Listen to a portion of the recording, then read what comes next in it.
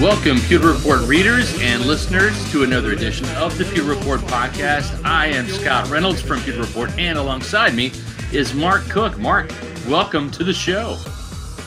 I should have trademarked that opening. You know, like Michael Buffer has Let's Get Ready to Rumble. And if anybody uses it, he gets paid literally $1 million. Right. I don't know why I didn't trademark that, because you and John have completely stolen that from me. So just let me go on record saying that is mine. And I may still yet trademark that. So anyway, but it works. So that's fine. Even Trevor would use that. So I'll have to also sue him as well. So imitation is the best form of flattery. So that's why we do it. Well, I mean, I was real creative with that opening. I spent a lot of time trying to come up with that. You know what I mean? Yeah, you can tell. Yeah. Exactly. Speaking of a lot of time, Mark, these Bucks battle plans, right? They take some time, don't they?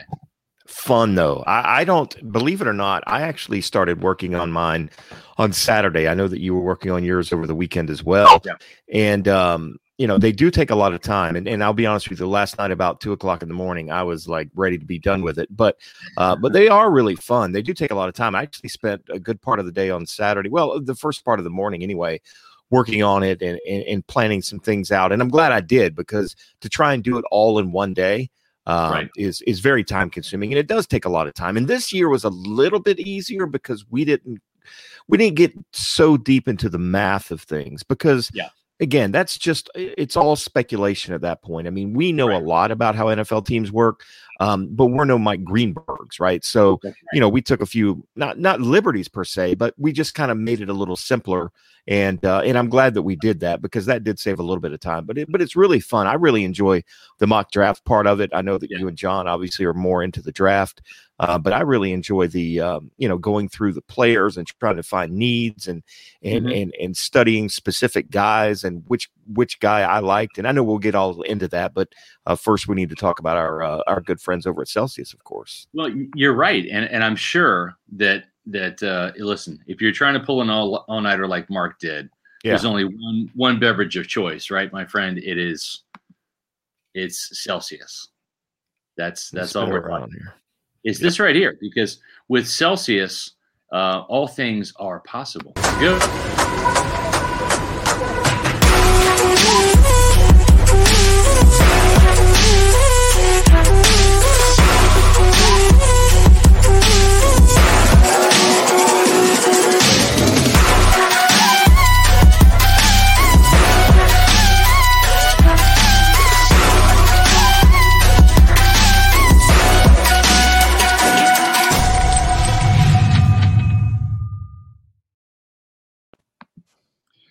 Mark Cook, I've already had a Celsius today, but I'm going to have this one tomorrow. This is the Orange Sickle. I had the orange today. It's my favorite flavor, but I'm going to mix it up. What flavor?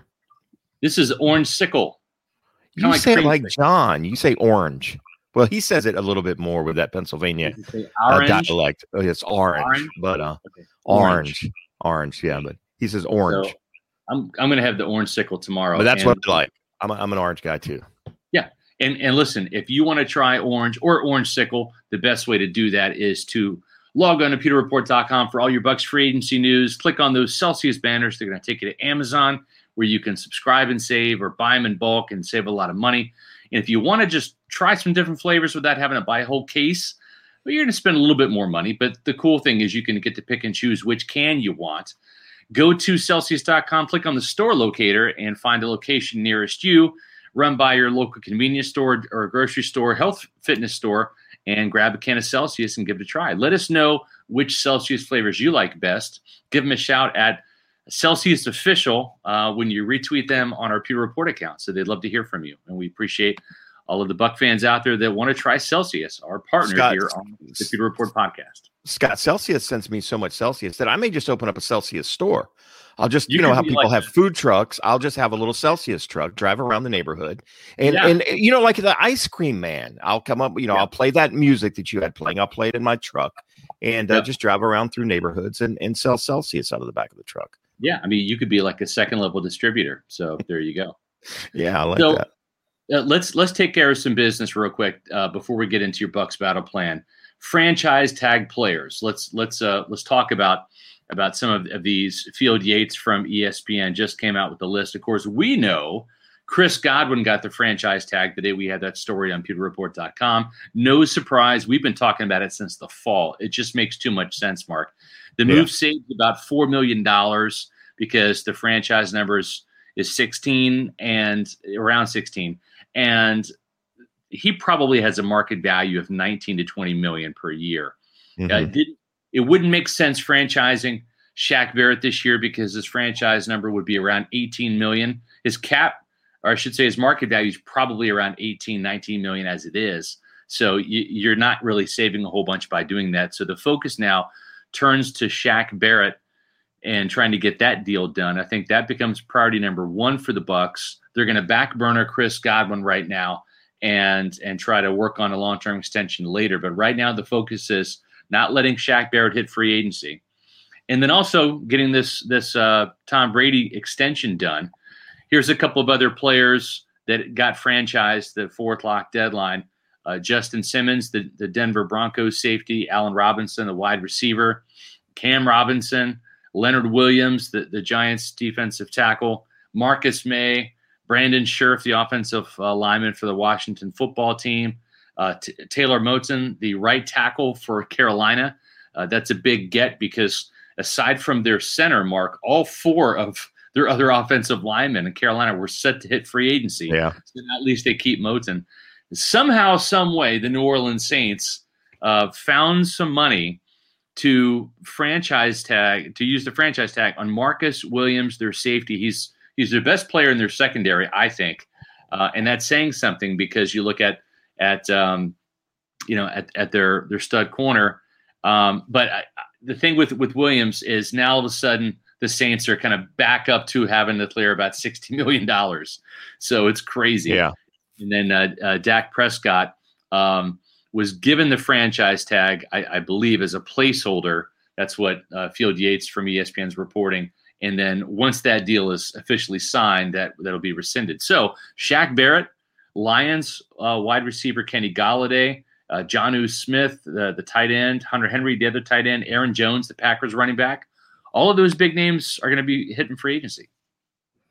Yeah, unless the teams can find a way to work out deals between now and next Wednesday when it officially kicks off at 4 o'clock.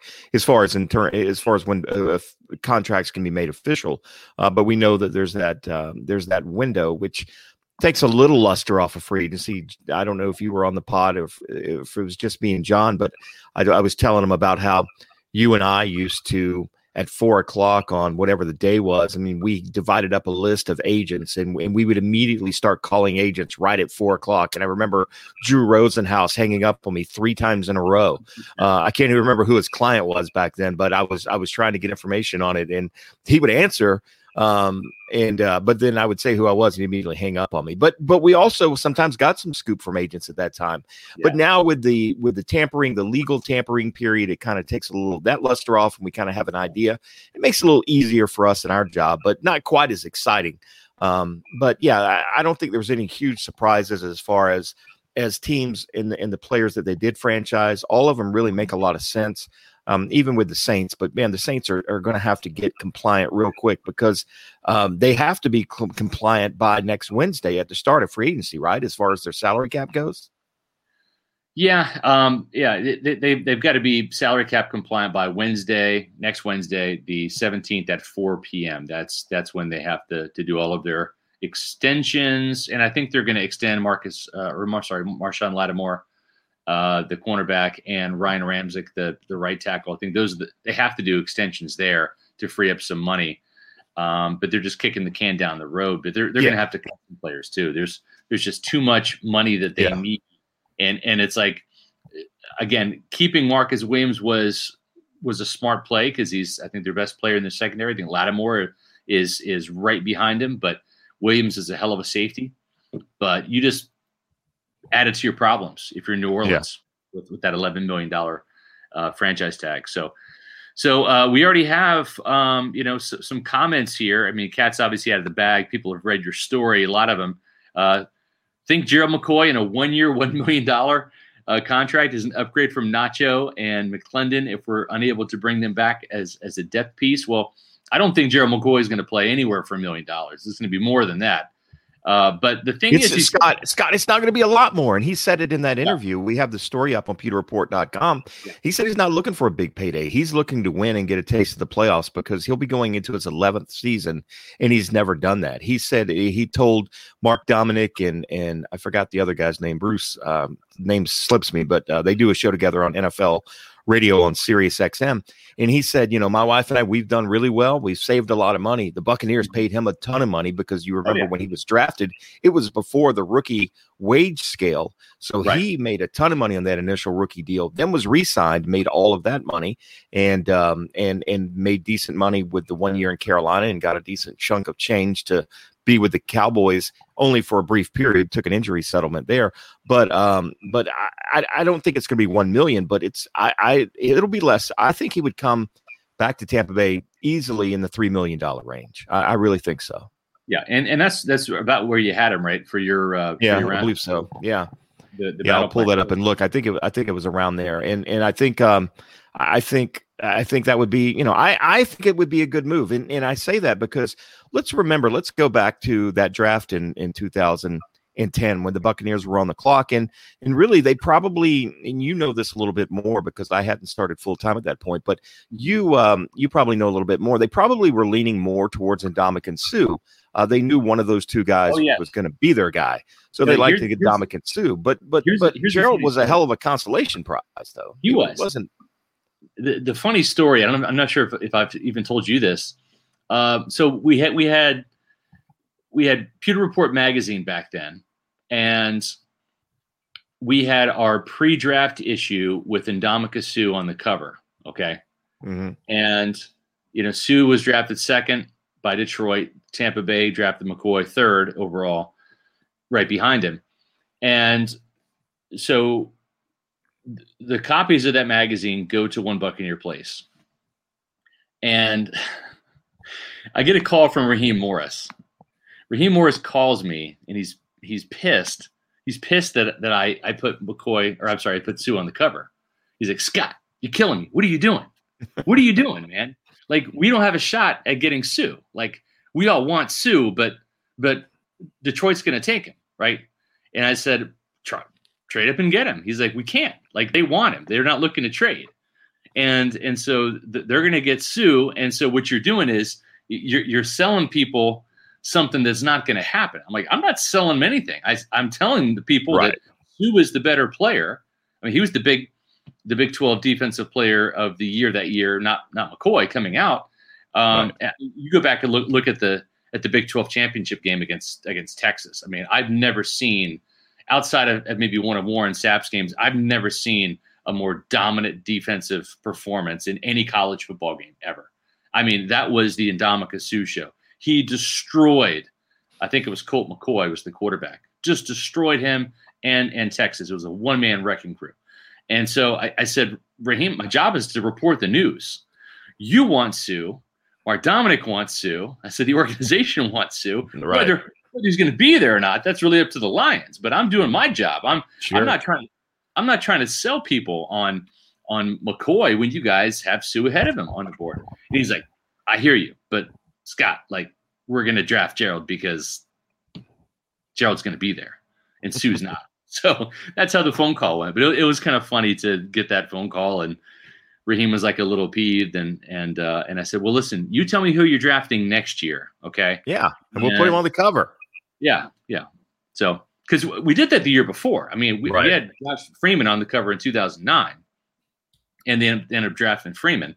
And then we had Suh because that was the player they ultimately wanted, but and they ended up getting eventually. Granted, it was 9 years later, but they ended up with him. And now here's the possibility of having both of those guys as rotational guys. And I say that, and this is what I said. I may have wrote it. I did write it in my battle plan. Look, you've got Ndamukong Suh with that incredible power and that strong bull rush and that attitude that he brings. And then you bring in Gerald McCoy, two different style players, right? They rush the passer completely different when you look at them on film. And that would be major confusing and a big headache, in my opinion, for offensive linemen, right? One series you're trying to figure out how to stop Ndamukong Suh. The next series you've got the quick get off of Gerald McCoy, and it's just two different styles. I think it would be great. Again, you got to flip a coin who's going to wear number 93 at that point. If that were to happen, who's wearing number 93? Yeah, I get maybe they can switch jerseys. I mean, if they're not on the field at the same time, I don't know how that works, but yeah, they would have to figure that out. But somebody on Twitter said, let them battle it out in training camp for the jersey. The person who has the best training camp gets to wear 93. The other one gets to steal Golson's number 92 or 94. But I look, I don't know that it's going to happen. There may be too much water under the bridge, but something that was interesting in that interview, and you can listen to part of the interview on in the story. And I actually got the full audio from Sirius, but they don't allow us to post the entire interview, so I wasn't able to do that. But I listened to the entire. It was only like 11 minutes, but he talked about that too. He said, "Look, I'm cool with the Glazers. I'm cool with Jason Licht." And he said, and I know a lot of people don't necessarily believe this, but he said, if you think that I just went to the Carolina Panthers to spite the Buccaneers, then you don't know me as a person. That's just not the kind of person that I am. I think we all kind of assumed that when it happened, and there may be something to that. But Gerald was adamant about that. But Gerald was adamant about that. He's still close with a lot of these players. He texted them throughout the season, after wins, certainly after the Super Bowl. And I think the locker room would welcome him back. I mean, Gerald was beloved. There were a few people that probably got tired of his act a little bit because Gerald was a character, right? Even as media members, we knew Gerald was going to be. He'd love to be on camera. He tried to act like he did. And that was the funny thing. He tried to act like, all right, I guess, it's my one day this week. I'll get on camera. And then he just yucked it up for 15 minutes. I mean, we would have to walk away because he would want to still talk. So he'd love the attention. But anyway, I just think it would make this football team better. And if the question originally was, would he be an upgrade over Nacho and McClendon? I'd say yes. I absolutely think he would be. There's no doubt about it. Unless at the injury, 33, his body is just shot, right? I mean, he literally lasted one day out there in Cowboys training camp. And but yeah, I mean, there's a bit of a drama factor with Gerald, though, right? There just is. Sure. I mean, I've had some run-ins with Gerald. Had a little bit of a love-hate. He's blocked us on Pewter Report. I tried to tag him when I was tweeting about the story, and we're blocked. I had to. He hasn't blocked me, but he. You and him went round and round there towards the end for sure. Yeah, so it would be interesting, and certainly when he's healthy, his talent is better than that of McClendon and Nacho. But I don't know that that's going to happen. I mean, I don't know either. And again, let's remind people with these Buccaneer battle plans, it's not what we think the Buccaneers are going to do. We're playing the part of Jason Licht. It's what we want to do. Yep, absolutely. Yeah. All right, so let's run down your free agent plans here. Obviously, Godwin got the franchise tag. We all said that, and that's what happened because we're Bucs. You have Shaq Barrett coming back, Levante David coming back, and Ndamukong Suh coming back, Rob Gronkowski, Ryan Suckup.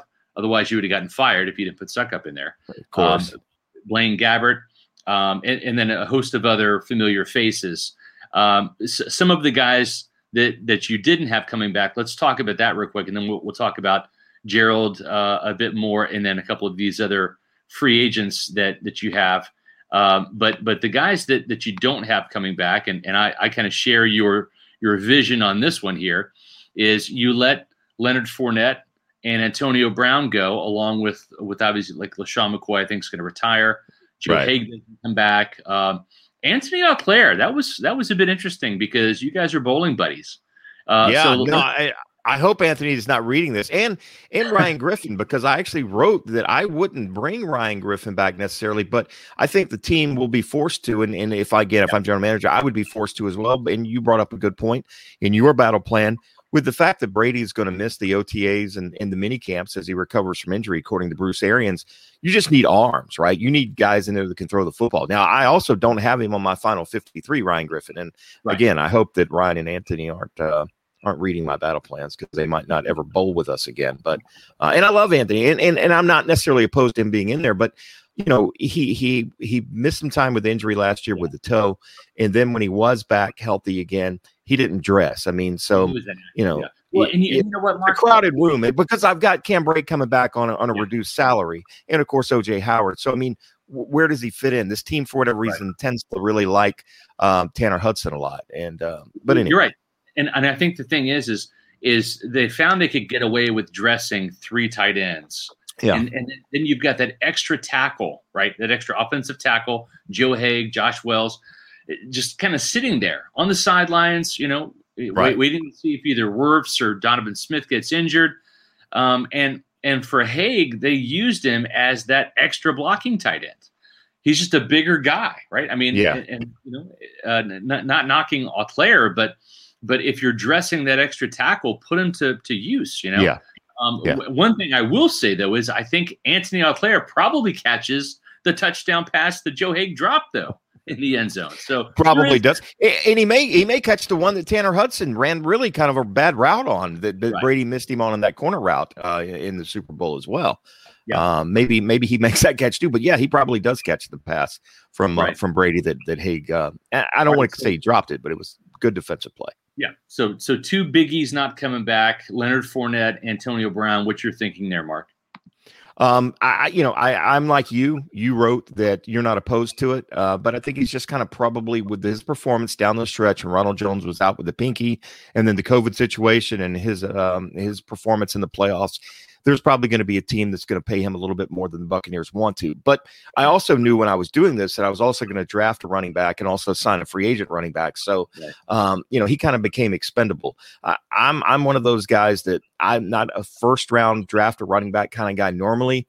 But I think that towards the end of the first round, and certainly the Buccaneers picking 31st, it's essentially a second round pick if you want to look at it like that. Yeah. I wouldn't have taken Najee Harris in the first round. I mean, in the top 10 if the Buccaneers are drafting there, but being as it's the 32nd pick, maybe even move back a couple spots. But listen, Buccaneer fans, we love you, but sometimes we got to condition you. All right. Right. Sometimes we have to condition you, because a couple years ago, Mark, we had Devin White in January, right before the East West Shrine Bowl. That was our first mock in 2019. Yep. We had Devin White in there, and we heard a chorus of boos from Buccaneer fans. You don't draft an off-the-ball linebacker that high, not with the top 5 pick. Okay, well, he's a perfect fit for Todd Bowles' defense. He's faster than Levante David. He's right now splashier in terms of playmaking than Levante David is. And we knew Quan Alexander was probably going to be gone. Yeah, we knew Quan wasn't going to come back. They love LSU linebackers. I mean, dating back to Bruce Arians and Jason Light drafting Kevin Minter out there in Arizona in 2013. Yeah. Then they brought Minter to Tampa, right? Then Kendall Beckworth and Quan. So you start connecting the dots. And I mean, gosh, Mark, we had Devin White in 4 out of the 5 mocks. We just changed it up to Josh Allen from Kentucky in number 3 just to present a different option, right? Then we went back to White for the next 2. Yeah. By the way, by that time, everybody was like loving the idea or welcoming the idea. Then it happens, right? I'm not saying that the Bucs are going to draft a running back at number 32. But for God's sake, people, don't rule it out. Hear what we're saying. Right. We have some insight into what's going on. Okay? Yeah. Ronald Jones probably is not going to get paid. This will probably be Ronald Jones's last year in Tampa. Exactly. That means Keyshawn Vaughn is the only back on this team in 2022. They've got to have one. They've got to have a couple, and okay, they can sign James White, as both you and I had in our battle plans. But that's what I was going to kind of say. I'm not a guy that wants to draft a running back in the top 15. But if you're drafting me at the end of the first, early in the second round, and you get those 4 years out of him, then you draft another one, and you don't ever pay him. You don't want to get into a Le'Veon Bell situation. You don't want to get into, the kid from San Diego / Los Angeles, the Chargers, the running back. Yeah, I mean, you don't want to get into those situations with running backs because it doesn't. Again, this isn't the day and age of the Emmitt Smiths and the James Wilders where you want a workhorse guy that's going to have 350 touches a year. It just doesn't happen. So the value isn't there. You just and they do. They take a lot of pounding even with the less carries that they get these days. So Mark, even for like an elite running back like Ezekiel Elliott, once he got paid, he hasn't been the same player. I agree. Right? He has not been the same player in Dallas. I agree. think that was a big mistake from a cap standpoint. How about Christian McCaffrey? Now, again, it wasn't talent last year. It wasn't a talent drop-off, but he played in 3 games last year. 3 as the highest paid running back. Now, I if you're the Saints, it was kind of like what Jason Light kind of had to do with Doug Martin, right? Guys coming off big year, one of your best players entering free agency. He would have got roasted if he would have let Doug Martin walk. In hindsight, he probably should have, certainly. Yes. But he would have got absolutely blasted by the fans and the media too. So the Saints, go ahead. Jason knew, because that re-signing went to the 11th hour. He didn't want to do it. Right. But the problem is he just promoted Dirk Cutter from offensive coordinator to head coach. Yeah. And that was the year that Doug had 1,400 yards and was a Pro Bowler. And how are you going to start your new coach's tenure off in Tampa Bay? Oh, we're not going to re-sign the Pro Bowl running back that's a perfect fit for your offense, right? So he had to weigh that along with Doug Martin's personal problems that were known behind the scenes. And he did this, and he rolled the dice, and he got snake eyes. Snake eyes, is that good or bad? That's bad, right? I think that's bad. I think that's bad.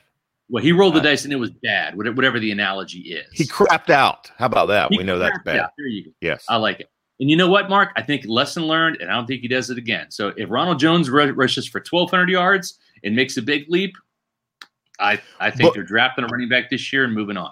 And Scott, Najee Harris is a better running back right now than Ronald Jones is. And right. I say that because he's not coming from a small school somewhere. Not that USC is small, certainly. Yeah. Hold on 1 second before you get to Najee. Hold on. Let's talk about James White. Okay. We're going to finish up with free agency. Then we're going to get right into your draft because I love where you're going with it.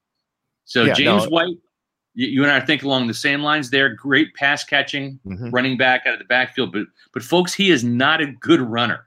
He is a third down back exclusively. Pass protection, catching the ball out of the backfield. He is not a Leonard Fournette type guy that can help carry this load with Ronald Jones next year. Yeah, no, I agree. And again, I think, we've seen the Tom Brady effect, meaning guys that he wants, he tends to, and Jason Light said, Tom Brady had nothing to do with Leonard Fournette. He didn't even know Leonard Fournette was signed until he walked into the building. I don't know if that's true or not, whatever. We certainly know that he had an influence on Rob Gronkowski. We know he had an influence on Antonio Brown being here in Tampa Bay. And I think he certainly goes into Bruce's office and says, I need this guy. But it's not that he's not going to have to convince Bruce Arians that they need this guy. All you have to do is look at the running backs and their inability to be 3 down backs or a true 3rd down back. And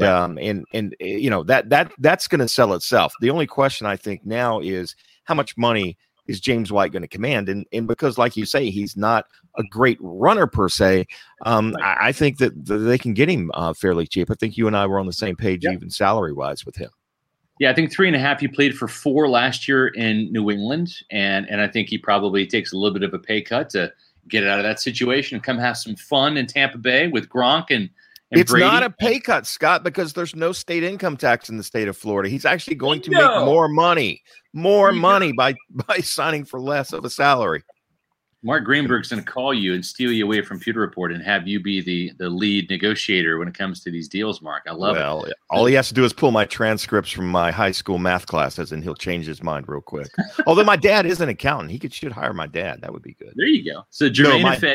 Yep. Jermaine Ifedi, he replaces Joe Haig in your world and provides some versatility there. And played more guard in the NFL than tackle, but he played tackle some, certainly in college. And he can be a guy that can play tackle in a pinch. Again, he's a guy that had all the talent in the world. Let's remember, he was a 1st-round draft pick by the Seattle Seahawks. He was awful. We beat up Donovan Smith for penalties. There was one year he led the NFL with 16 penalties. And he didn't even play a full 16 games that year, I believe. So, but at the same time, I mean, I think those things can be taught. We've seen Donovan Smith cut down on those. We've seen other guys cut down. Levante David re-signs with the Buccaneers. 2-year contract, $25 million. Wow. What a steal. Wow. That's a steal. That's a steal. $12.5 million. Wow. Lavonte David coming back to the Buccaneers. Ian Rappaport just reports it. 2 years, $25 million. That's huge. That's huge, Mark. Yes. Congrats. You were ringing the bell for that one. Wrote an entire column begging the Glazers. They read my column. Thank you very much. And I think both you and I had him signing for a lot more money than that in our free agents. And again, I'll go to my Plant City math. 25 to 12 is 24. So 12 and a half. 12 and a half. That's a hell of a deal. And it's only a 2-year deal. That's kind of surprising. I thought he would want at least 3, maybe even 3 with an option for 4. But anyway, that's terrific news. I wouldn't be surprised. Don't know this for a fact. I wouldn't be surprised if it's fully guaranteed. 2 years, $25 million, fully guaranteed. And he's earned that. He's earned that. I think he's earned that. And he didn't show any sign of dropping off this year. We beat up John a little bit because we didn't see quite the splash plays that we were used to with Lavonte David, but that was Devin White that took over that role, and was the focal point to make those splash plays in the offense. He didn't blitz as often as Devin White did, and Devin ended up with 9 sacks. So anyway, great news. Good job. Buccaneers are following our game plan. Tom Brady extension's in. It's going to be around $22.5 million for Tom Brady. That should get to $30 million when the actual numbers are released. So, that's what we're hearing. So, or wait, hold on. No, actually, forget those numbers. But I'm hearing that the Brady extension is in. So, wow. Look at us on the podcast, breaking news. No, it's not. My apologies. I'm reading this wrong. So they're still working on the extension. So forget what I just said about Brady. Still working on the extension, but the Lavonte David deal is done. So that's exciting news. Lavonte's back. They're working on Shaq. They're still working on the Brady extension. They're making some progress, though. That's good news. So we're hearing that. Mark, you said something that was just music to my ears. And that is Najee Harris, because I've got a huge draft crush on Najee Harris. Yeah. But I do have this other crush that I got to talk about. Okay. And it's about the Briar Greaves insurance agency. Why? Because they're my insurance company of choice. And I've had a lot of success with Briar Greaves, Mark. You know this. I've switched to them. They've been my insurance company of record now. What can you say about Briar Greaves Insurance, Mark? Well, Briar's been around for 30 years, Scott, and going on 31 years in business. I mean, you don't stay in business if you're not good, not that long. And businesses open and close every year, but Briar Greaves has established himself in the Tampa Bay community with personal service. And Briar is my agent. I got you aboard with Briar Greaves. So 2 of the Pewter Report reporters have Briar Greaves, and we need more of our readers to become customers of Briar Greaves. The great thing about Briar is, there's not any line of insurance. It's somebody listening out there needs something, whether it's renters, whether they own a business, whether it's their auto, whether it's life, homeowners. You need some sort of insurance, and Briar Greaves is the people to do it. And Briar, I say personal service. Briar called me last year, just out of the blue, actually earlier. No, it was last year. And said, hey, let's do an update. Let's just take a look at your homeowners policy, if we can save you some money, maybe increase some stuff, drop some stuff. And we spent some time doing that. And that's actually how we got on board talking about the Pewter Report podcast. But anyway, I just like that personal service. I've had the big box companies, whether it's auto insurance or different types of insurance. You're just a policy number, Scott, but not with Briar Greaves. And they do a terrific job. They're huge Buccaneer fans. The best part is give them a call. It's not going to cost you a penny. Just tell them what you got. Send over your information, or go give Sam or Briar a call. Let them know, what type of coverage you have. Read off your limits off of your declaration page, and give them a little bit of time. They'll call you back. They'll say, I can save you some money, or they can. The great thing about Briar is he'll tell you, you know what? I'd love your business, but I can't beat it. Stay where you are. You're better off where you are. And that's the great thing about Briar. Honest, upfront folks, and big Buccaneer fans, big supporters of the Pewter Report podcast. So make sure to give them a call. BriarGreavesInsurance.com. You can find them online. You can also give them a call. I should have that number pulled up, but I'm always awful and forget. There you go. 4166 813-876-4166, BriarGreavesInsurance.com. So, Mark, speaking of insurance, we've got some insurance at the running back position. You've got Najee Harris going to the Buccaneers at number 32. Yeah. I love the pick. I don't know if he's going to be there. Yeah, I don't know either. He's tremendous player. And I've seen him as high as going, I think, 16 to Arizona, which I think is a really good fit for them. If they could really use him to team up with Murray, and now they've got J.J. Watt on the defensive side of the ball. I think that makes them a much better football team in a really tough division, maybe the most competitive division in all of football. When you look at, I could see him reuniting with Tua in Miami. I could see him going to Pittsburgh. Yeah. He's got a smash mouth Steelers type running back. Right. But you know what, Scott? We say smash mouth. He's 230 pounds, and he will absolutely run you over. But what impresses me so much about Najee Harris is his ability to get wide on the perimeter and outrun a cornerback for a first down. Again, he's not a 90-yard kind of guy, right? He's not going to take one to the house 90 yards. I mean, he could. Ronald Jones did last year going 98 yards. But what I'm saying is one of the great things I liked about him, and I hope people will take a look at the highlight video that I have in there because I think it'll change some people's minds. The one thing that stood out to me about Najee Harris, and I watched a lot of Alabama games because they're always on TV, but I watched a lot of Alabama games. The good thing about Najee Harris, when it's 3rd and 3, he's going to get you 5 yards. He fights. And he's very smart with his ability to run, and he really uses his blockers well. He's patient at times, but he can pound it too, but he can also bounce it to the outside. And he's very good as a receiver out of the backfield. I think he had 425 yards as a receiver, another 4 touchdowns, ended up with 30 touchdowns last year. I think 26 on the ground and another 4 through the air.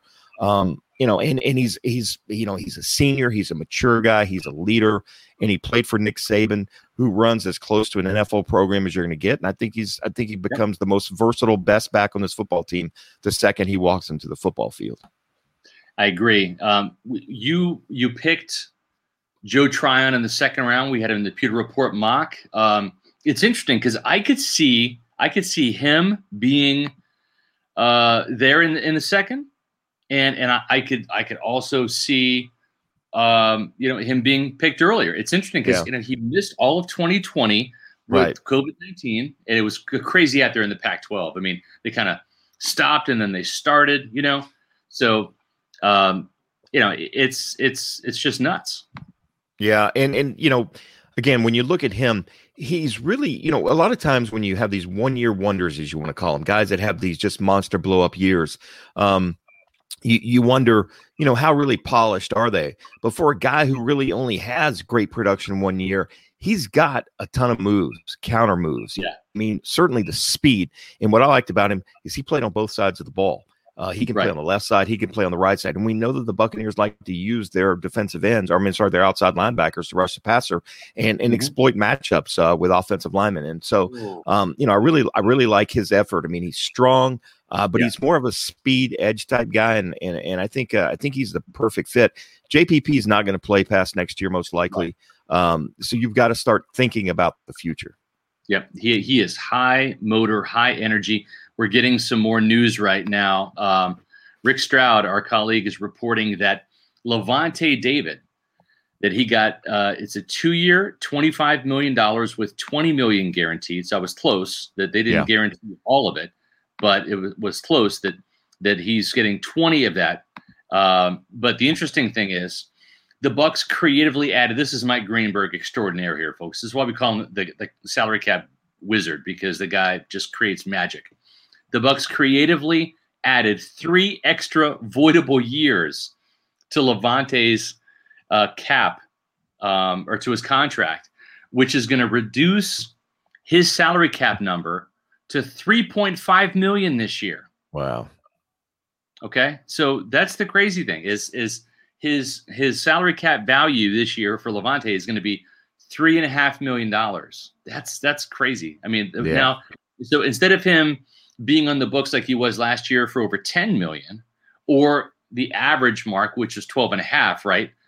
Instead of it being 12.5, which is what the value is, that 2-year, $25 million deal, now all of a sudden it's 3.5. So Greenberg essentially just created $9 million worth of cap space.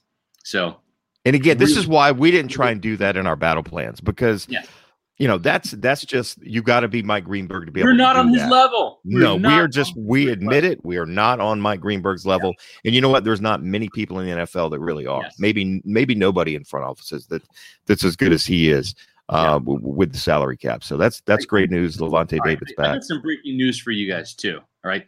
Mike Greenberg isn't going anywhere. Okay. I've asked him so many times, do you aspire to be a general manager? Do you want to go lead your own football team? We saw John Robinson, who was Jason's right-hand man, leave and go to Tennessee and then do a good job in building the Titans into a playoff caliber team. Greenberg, though, doesn't want to go anywhere. He loves Tampa. Yeah. He loves working with Jason. He loves building this team, and he loves being the cap guy. It's like sometimes it's like you have people that they want to run for president, right? Other people just like, I'd rather run a state. I'd rather be a governor than run for president, right? Yeah. I feel comfortable here.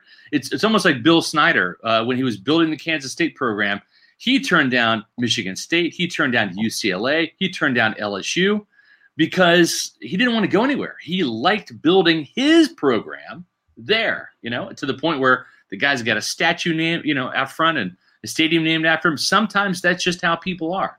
I've had offers to go elsewhere to other places in my tenure, including a 4-letter network, and I have not pursued those because I love Pewter Report and I want to build this. This is kind of like, my baby, just like it's your baby, Mark, and just like it's John's baby. We all take ownership of this, but 26 years now, still going strong. So that's. No, and I know what you're coming from because in all honesty, I wouldn't want your job, right? I mean, I just wouldn't want all of that. I love my role, right? That's what I love doing and have for the last this will be my 11th season. But I don't aspire to be the publisher of Pewter Report. That's just not, I don't know that I wouldn't be a good fit personally. And I know what my limitations are, but what my passion is. And I like what I do now. So I see exactly where you're coming from. Yeah, Greenberg doesn't have those. Although I will say this, Greenberg did tell me one time that there's one guy he would potentially listen to if this guy were to be a head coach again, and I'll just leave it at that. So anyway, you probably know who I'm talking about, but just because he absolutely loves that guy. Yep. All right, so let's finish with your battle plan. You go back to Alabama for Dylan Moses, who is a guy that I wanted to love, but I ended up just liking. It's just one of those things where he did not have a great year last year, and he suffered an ACL in 2019, and I think it was really early in the year. He was really bad. He had a face-to-face at Come to Jesus with meeting about halfway through the season with Nick Saban last year, and played much better. But he was, sometimes guys just don't have 100% confidence when they come back from reconstructive knee surgery, particularly with an ACL. So I think the intangibles are there. I mean, the athleticism is there. He doesn't have the greatest instincts, but he's a baller. He's a football player. Yeah. He played at Alabama. And the thing about it is I had Lavonte David returning, and they've got Devin White. I mean, they didn't need Dylan Moses to come in and be an impact starter, right? He's a guy that has potential that they could sit on the bench and he could learn and eventually maybe take over Lavonte David's role in a couple years. So anyway, that's why I went with Dylan Moses there. Yeah. You did what I did, which is find a center, find somebody that could be the heir apparent to Ryan Jensen, who's really, I think, right now playing peak football. But, he's 30 years old. He's going to be 31, coming up within the next calendar year. And so why not get a guy that can be that solidifying presence? And also, too, right, we saw Jensen have to move to left guard when Ali Marpet was out. A.Q. Shipley filled in, ably for a game against the Rams, but then he got hurt on Monday Night Football, and he's no longer an option. He's on the coaching staff now. So Josh Myers, I think a solid fit. Got great credentials coming from Ohio State. They've been known to produce in good offensive line. And you just look at the running backs the last couple of years and the numbers that they've put up, and he came in and played well for them the last couple of years. He's not a guy he's not the most athletic guy, right? He would not be good in the old Washington football team scheme or the old Denver Broncos scheme where they ask their offensive linemen to be nimble and quick on their feet and pull to the second level a lot. But he's like a guard and a center in the sense that he loves to play within that phone booth, they say. And he's a tough guy, he's a smart guy, he's a leader. And you need that. And I think he could learn it behind a guy like Ryan Jensen. Again, we're talking fourth round guys. Right. If you hit on 50% of those guys, you're doing a hell of a job as a GM. The numbers drop dramatically after the first round, which is only a 50% success rate by the time you get down to the fourth round. But again, it's a developmental player. Great news about this football team: when you win a Super Bowl, it means you don't have many holes. So you can draft for, looking with an eye towards the future. And I think Myers kind of fits that role there. There's some other good stuff out there, but I just really liked, his nastiness. And who was the running back they had 2 years ago? J.K. Dobbins. I mean, the guy had over 2,000 yards running behind him. And they had a great running game again this year as well. So like Josh Myers a lot coming out of Ohio State, even though I hate Ohio State. Just throw that. All right, Mark. For no reason. We predicted this on yesterday's show. I didn't know about it until today. John and I, I think we put some cash on the fact that you would, without a doubt, have a Seminole in your mock draft. And it wasn't just because he's a Seminole. Again, we're talking later on in the draft. We're talking about Florida State offensive line or outside linebacker, edge rusher, Janarius Robinson. Yeah, a guy that was frustrating at times as a Florida State fan, but I have to go back and look and remember.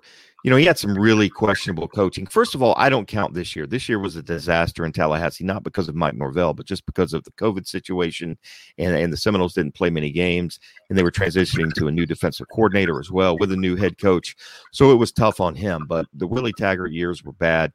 The year and a half that Willie was there, but basically 2 seasons, just didn't get a lot of good coaching. But he had a hell of a Senior Bowl week. Now, we didn't get to go to the Senior Bowl, but reading the reports from different people and do what? We were busy this year. Yeah, we actually had something to do for the first time in a long time since 2002 during that particular week. But had a great Senior Bowl week. I think he may have even got defensive MVP in that game. I don't remember. I know he had a sack and a half in the actual game itself. But his measurables, again, a potential guy. He's not a guy that has to step in tomorrow and be a starter on this football team, but a guy that is 6'5", 260 range, speed edge rusher, great special teams guy, gets up high, blocks kicks. And again, he reminds me of a Brian Burns, a Josh Sweat, some of those long, lanky Florida State guys that have been drafted. I think to be able to get him in the 5th round would be a great value. He would get some really good coaching here. And I think, but he's, he doesn't have that. He's the opposite of Joe Tryon in terms of being polished. He's not polished at all. He's very, very raw, but he does have a lot of potential. But then if I went Florida State to appease people, I went with a Florida cornerback in Marco Wilson. Now, Marco Wilson was terrible last year. He was just absolutely dreadful. And I'm taking this guy in the 7th round. If he makes it on the practice squad, that's great. But he had a heck of a year in 2018. He led the Gators with 10 pass breakups that year. I don't know what happened in his last 2 years, particularly last year. But that whole secondary was bad. They didn't get pressure on the quarterback. Todd Grantham was under a tremendous amount of pressure to be fired. Gator fans are still mad that he's the defensive coordinator. It was just a bad year for the Gators defensively. So I don't know. Unfortunately, Marco Wilson's best highlight last year was the shoe throwing incident at LSU. Hell of a pass, though. It was pretty good with that throw. He threw it about 30 yards. That's not easy. You love it when the Gators just stub their toe and. I don't know what you're talking about. I have no idea what you're talking about, Scott. No. Come on, Mark. Come on now. No. Yes. I love it. It just makes my heart happy. I've told people this, and this is probably bad to say. I enjoy watching the Gators lose, maybe even a little bit more than watching the Seminoles win. So anyway. Right. Yeah. Well, listen, KU fired Les Miles yesterday, so and you got great pleasure out of that. Oh, I love it. Anytime KU loses, and their football program is just constantly in shambles. So it's just, so you get it, man. You get my hatred. Yes. Of course. Yeah. As you should, right? Like it's a rival, right? You shouldn't root for your rival or be a fan of anything. Right. It's like a couple quick things on Marco Wilson, a guy that can play outside and inside.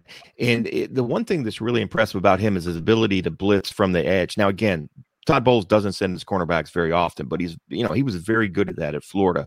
Right. Not a great man coverage guy. So that fits, is a little bit questionable. He plays better in zone coverage, but again, those are things that maybe he can be taught. Maybe that's just because of the scheme that they were playing up in Gainesville. But he's an athletic guy, 6 foot, 190 pounds. I think he runs really well. Just had a bad year last year, and again, I'm not gonna shoot the guy for one bad year because he had a hell of a 2018 season for the Gators and wasn't terrible in 2019, but 2020 was really bad. Yeah. Sorry, Craig. I don't have any K-Staters in my mock. I don't do that. I'm not like Mark. You have in the past. I have, and I don't mind doing that when I get on the table for somebody when he's a good player, right? K-State, our football program is like average right now at best. Didn't make a bowl game this year. Beat Oklahoma though. I let Gerald McCoy know about that. Didn't get a return text, but but I will say this. Wyatt Hubert went to the Senior Bowl. I would not touch him here in Tampa Bay. I don't think he's a fit. I like the guy. I wouldn't touch Marvin Wilson. Player. I mean, I wouldn't touch Marvin Wilson. He's a guy that could probably fit in here with the Buccaneers as a future, nose tackle. Once Ndamukong Suh leaves and be rotational with. But he's not my guy. I mean, I didn't like his game this year. I didn't like his starting the season and then not playing well at all and then opting out halfway through. Right. I'm not a fan of that at all. So I'm not always banging the table for Florida State guys, just if they're good fits. And I'm going to give somebody a quick. I took a peek at somebody's mock for tomorrow, and I'm just going to say I'm not the only person that takes a Florida State player. Just going to leave it at that. There's three more guys left to go with battle plans. I'm not the only guy that took a Florida State player, and you guys will have to read that tomorrow to see what I'm talking about. Here's one thing I like that you did. You got Tryon and you got Robinson. So what you're doing is you're kind of hedging your bets a little bit there, right? You're flooding the position, right? As we've told Jason Light to do with cornerbacks.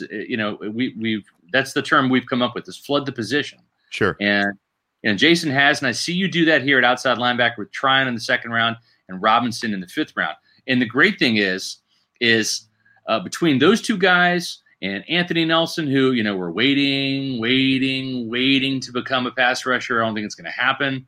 He finally got a sack against the Vikings this year. Right. You've got three young guys in the hopper, right? And then you got Cam Gill, who actually got a half sack in the Super Bowl as he's still learning to play at an NFL level. Good special teams player, but we'll see what the future holds for him. But with these two guys, you could, if the Bucs hit on these guys, you could have the eventual replacements for not just Jason Pierre-Paul, but also for Shaq Barrett. Even if Barrett re-signs a 3 or 4 year deal, Barrett's going to be 29 this year. He's no spring chicken. JPP is going to be 31. He's in the last year of his contract. I don't know that you do more than maybe add another year on if he plays well and stays healthy this year. Right. So kudos to you. I think that's really bold that you got not just one edge rusher, but two. And really, let's look at the playoffs for the Buccaneers this year. We can talk about Tom Brady all we want. Defense won that Super Bowl. Yeah. They shut out Patrick Mahomes. They did it with pressure, and that made me think when I was doing this mock draft. That's going to be the key as long as Todd Bowles is here. Is they're going to bring pressure from the edge, but again, if you don't have the horses, you can't run the race, and they need the horses. And if one of these two guys were to pan out, Tryon obviously it would be more likely to pan out just based on his ability and his game film. But you never know, how it's going to work. Pass rushers are one of the hardest ones to project on how they're going to be in the NFL, and it takes them a while sometimes to develop. Shaq Barrett was 27 years old when he got 19 and a half sacks. That's right. Some of these guys are late bloomers. So anyway, you got to take a bunch of them and hope one or two of them work out. So to answer Greg Cruz's question, nice job, Mark, but where's the D-line depth? Well, the reason is this is not a good defensive tackle class at all. No, terrible. It just isn't. It's good, but not great for edge rushers. I mean, there's a bunch of decent, above average, borderline good edge rushers, but there's no, Chase Youngs in this draft, right? Where there's a surefire top 5, top 10 edge rusher. And when it comes to defensive tackles, I mean, you're looking at Christian Barmore from Alabama being probably the only defensive tackle drafted in the first round. And you're going to see a bunch go in the second round that actually have third-round grades because there's literally a handful of defensive tackles. This is an awful year for that. So what Mark did was get Gerald McCoy, re-sign Ndamukong Suh, and then would you brought Nacho back, or did you wave goodbye to Nacho? What'd you do? Yeah, I think I did wave goodbye to Nacho. It's I'm still tired from last night, so trying to remember. I can pull up my list real quick. But Nacho was also a guy that I said that I would love to have the guy back, but I think I did let him go. I think there's going to be some teams that are going to pay him a little bit more than where the Buccaneers want to pay him. Yeah. I think we saw this year the ceiling for Nacho, right? He was given every opportunity to step in, and he was good. Don't get me wrong. Love Nacho, love the guy, but he is what he is, and is nothing special that you want to commit long-term high money to, in my opinion. Yeah, I'm with you on that. So really, what you want to do though is you want to kind of roll the dice on some older, more experienced defensive tackles like Suh and McCoy. Of course, you got Vita Vea in there. Yeah, he's really the centerpiece of that line. Pun intended, he's the nose tackle, but really ramp up for one more Super Bowl push, try to get McCoy a ring, and then worry about the future at defensive tackle later. Yeah. And maybe 6th round pick Khalil Davis ends up, turning into a little bit more than he was last year. It was so rough for guys like him, Tyler Johnson, without a full training camp. It was a truncated training camp, but without the preseason to really kind of grow and develop. It was tough for those young guys to really develop behind the scenes. It was really amazing that Tristan Wirfs and Antoine Winfield Jr. were hits right out of the gate for this team. And boy, were they played a huge role in the Super Bowl. So that's a great job on your battle plan there, Mark. We speaking of games, we got a new sponsor, Symbol, which sponsors the Bucs Monday morning mailbag. You probably saw that if you read the mailbag on Monday. So Symbol, what is Symbol? Well, Symbol is a stock market for sports that allows you to trade sports teams like stocks and earn cash payouts when your team wins. Symbol has blended sports and the stock market to offer you a new way to invest in and profit off your favorite teams. Use your sports knowledge to buy low, sell high, earn cash payouts when your team wins. Join the over 2,000 and growing early adopters who've started to invest in their favorite teams. The stock market for sports, just a tap away. Create a free account in seconds. Start profiting from your sports knowledge. Mark, I just deposited $100 today. I've yet to make a trade, but it's a really interesting concept. And the share price for these Sim Bucks, which is the Tampa Bay team, is at $37 a share right now. So find out more about this incredible company. They've got a fantastic website and app. Go to symbol.app/Pewter Report. You're going to get a $10 deposit bonus when you sign up using the promo code Pewter Report. So go to that link or type in Pewter Report. You're going to get $10 when you make your initial deposit. It's a fantastic new way to kind of play the stock market and fantasy sports all at the same time. I'm thinking about investing in the Cincinnati Bengals. I'm a believer in Joe Burrow. And the great thing about this is the franchise value fluctuates. So when you have a good draft, when you have a good free agency, the value of your team goes up. When you win games, the value goes up. When you lose players due to injury, when you lose games, the value goes down. So it's a game you can play week to week. You can play for an entire season, or you can invest in teams now and watch their value build a couple of years down the road and then really cash out and make some money. So Symbol. I wish I would have bought some Buccaneers stock last year at this time. I know, right? It would be through the it was probably was on Symbol was probably $5 a share.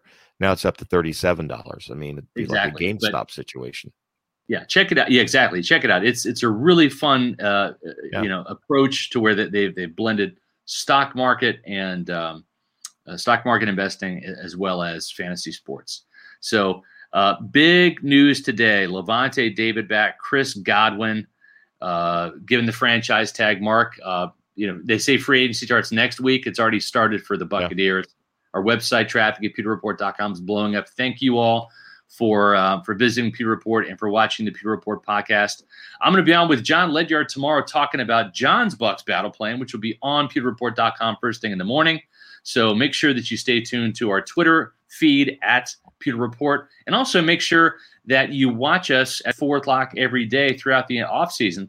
Again, John's going to be on tomorrow. We're going to have Matt Matera on Thursday talking about his Bucs battle plan, a special Friday free agency preview edition of the Pewter Report podcast at 4 o'clock on Friday. Taylor the Grizz Jenkins will be on talking about his Bucs battle plan. And, of course, we're going to have the latest free agency news as it becomes available. And we thank you guys for joining us here. So for Mark Hook, I'm Scott Reynolds, and we'd like to see you tomorrow on the next edition of the Pewter Report podcast.